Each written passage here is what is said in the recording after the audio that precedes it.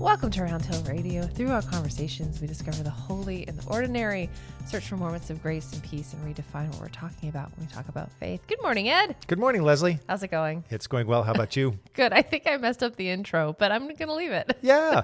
Imperfection. It's called the essential imperfections of life. I love it. I'm searching for those moments of grace. So we had a funny moment. Which I think genuinely was the first of its kind, where I mentioned something in the podcast last week, and I might have stumped Ed. I froze. You didn't freeze. You did not freeze.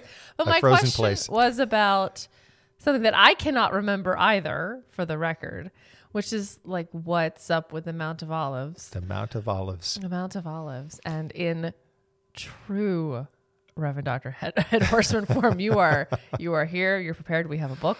We have a computer. I've got everything. The library. The professor's in. Let's see if we can find the professor. So, what's up with Mount of Olives? What is up? What happened? Why do we know it? I mean, I know there's a Beethoven piece. Oh. Because there's the Hallelujah for the Mount of Olives. Okay. And I know that it's a great piece. And that's the Hallelujah from it. And I always wonder, what's up with the Mount of Olives? Well, we're going to find out. Let's do it. Because I've got all kinds of information with me here today. Super. And when you had asked this question, the only thing I could identify was its significance in the life of Jesus at the last week of his life. Yeah.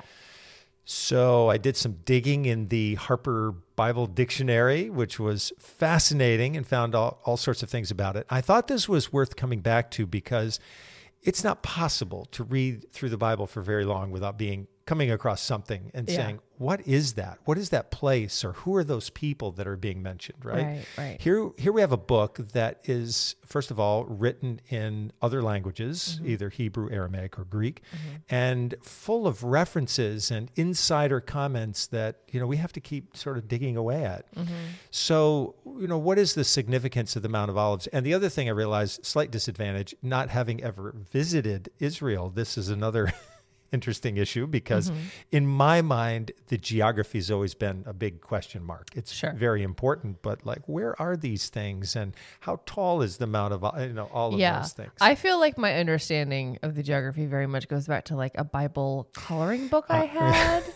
There you go. So that's really a limited understanding. But if you want to know more, we have 2 podcasts about the Holy Land. See? From about 3 years ago that are very good, I do have to say. That's fabulous. So check those. I'll bet we've got some geographical references in there that would be really helpful. But I think the other thing that was calling me to just dig into this a little bit is because the Mount of Olives does play a particularly important role in the life of Jesus during the last week of his life, at the beginning of the last week of his life. Yeah. So I'm just going to pull out a couple of things from Harper's Bible Dictionary here that's interesting. So, hit us. Wait for it. Here's a super interesting. It's a high hill to the east of Jerusalem. So we start off with just some, shocking information that the Mount of Olives is actually kind of like it's a high hill. I'm glad. I mean, you never know. Well, it gets better. Tell me. It is a comparatively good area for growing olives. So I think now we've got 2 incredibly important factoids. As the Brits would say, it's what it says on the tin. And I appreciate that. It is labeled appropriately. Exactly, right. So we're starting from a place of knowing where we are. We've got a solid foundation. But we know it's east. Yes, it's east. And it's interesting because it is a ridge. It is a mile long. It dominates Jerusalem.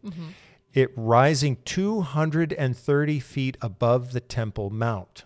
So this is a significant geographical formation, right next to Jerusalem. Interestingly enough, the Mount of Olives was Jerusalem's watchtower. So every approach from Transjordan, as well as from the north and south, is visible from it. Jerusalem communicated to the world from here in days of yore by signal fires. So cool. Right? As when the beginning of each month was announced. So it is an incredibly important geographical feature. It also is an important location for pilgrims. So pilgrims coming into Jerusalem from that direction would have risen over the Mount of Olives and then gone down into the valley and up into Jerusalem on their pilgrimage. Got it. And it's believed that Jesus would have encountered many of those pilgrims on his way into Jerusalem on his own pilgrimage, right, at the beginning of the last week of his life. So it's another interesting part of this is that there's reference to a place, Bethphage, which also is mentioned in the Palm Sunday stories that we have about Jesus. It says that Bethphage it fortified the center of the mount, though its location is somewhat up for discussion now. Okay. So wherever that has gone, we're no longer able to, I guess, understand exactly where its location. But the temple was totally open to view from the mount. And so people who were pilgrims visiting Jerusalem had to begin to be mindful of their conduct, which I thought was very interesting. So you have this place, which is very important historically. Mm-hmm. And I'll just also mention, I'm going on to my laptop now. Love it. I mean, that's how far I'm stretching for this. There's a wonderful biblical commentary. So there are commentaries on every book of the Bible written by scholars from all over the world, all of whom are trying to understand the depth and richness of the books. And Stanley Hauerwas taught for many years at Duke Divinity School, and he wrote a commentary on Matthew. And here's how he begins the chapter that talks about Jesus' entrance into Jerusalem. Mm-hmm. Jesus and the disciples come near to Jerusalem, reaching Bethphage, so they're going through that particular village, and the Mount of Olives. This will be the staging area for Jesus' triumphal entry into Jerusalem. So I thought that was interesting. To think of this area where, if you've ever been part of a large demonstration, there's always a staging area. Right. People were gathered, the buses get parked, you get instructions, you get water. Mm-hmm. And in this case, I thought this was interesting because it suggests something I have long suspected about these stories, which is that Jesus was planning these events very carefully. Sure. Normally, he's pretty serendipitous, right? Yeah. He moves in response to the needs of people as he travels from village to village. But here, he's thinking things through. It is a triumphal entry, says Hauerwas, but one that parodies the entry of kings and their armies because Jesus is going to ride a donkey. Right? Not a war horse. This is the entry of the one who has come to serve, but that he has come to serve makes him no less a king. So it's an interesting combination. And one last comment about him, the great King David, so this is many centuries before Jesus is alive, went to the Mount of Olives in grief because of his son Absalom's conspiracy against him. So this is a place that's just layered with meaning. And Jesus moves across the Mount of Olives through Bethphage. He will then enter the city. And he enters the city during Passover. There's a lot of tension at the time because the city is jammed with pilgrims. Right. Also, it's jammed with soldiers because Roman soldiers are there who are obviously there to, quote unquote, keep the peace. So anything could disrupt that very fragile balance. And as Jesus gets closer to the city, leaving the Mount of Olives behind him, he enters that din and has his own little protest march as he enters the city. Yeah. At the same time, probably that Pontius Pilate, who's the governor of that area, comes into the other part of the city, probably from the west, again with cavalry, because he's there to demonstrate, don't mess around. Right? Don't step out of line, and that's his mission. So you have two processions on a collision course. Oh, so interesting. So there's a little bit of the background. I love that. It makes it sound like the Mount of Olives is very much a gateway. I think that's right. Both outward looking in terms of the signal fires and the communication with other towns, but then being able to see the temple from your way in. It's very inward looking. So it's this kind of double-faced situation. Yes. Very interesting. It's a great image, Leslie, and I think it lines up nicely with some comments that the writer Herbert O'Driscoll makes about this. He says that in a way we can think about ourselves as Jerusalem. Okay. and that in some ways we also contain within us a lot of conflicting and competing forces. Sure. Right. And sometimes there's welcome at the city gates when we hear good things coming, let's say, especially from the teachings of Jesus. And sometimes we're like some of the religious leaders who are saying, you know what, tone it down. We don't want to disrupt things. Right. And Herbert O'Driscoll actually says that we can really reinforce the guarding at the gates of our own inner Jerusalem if we don't want a certain kind of message of love or compassion to come in. Yeah. And the spiritual journey is about learning how to open those gates and not resist. Right. So he actually gives a kind of spiritual or metaphorical meaning to the Mount of Olives. Going to your point, as a gateway. Is it locked? Is it barred? Yeah. Or is there a signal out that says, welcome and come in? Boundaries. How porous are they? There's that fabulous book, which I will have to add a link to because I'm going to not remember the name, but I think it's Create Boundaries, Find Peace or something by Nitra. Yep. I will find it. It's amazing. Apologies for butchering your name. But boundaries are a big point of discussion right now in our society. I agree. As ways of lovingly protecting ourselves and creating healthier relationships. Right. So to me, the question that also goes along with that, when are the times when we really have to let the boundaries down in order to allow in, sometimes, it could be ideas or people or whatever else might be wanting to come into our lives. Yeah. How do we allow that to happen in ways that don't devastate the quality of the inner life, right? Of the inner Jerusalem that we carry around with us. Right. Knowing what voices to listen to and what things to let in. And like you said, Jerusalem being such a place of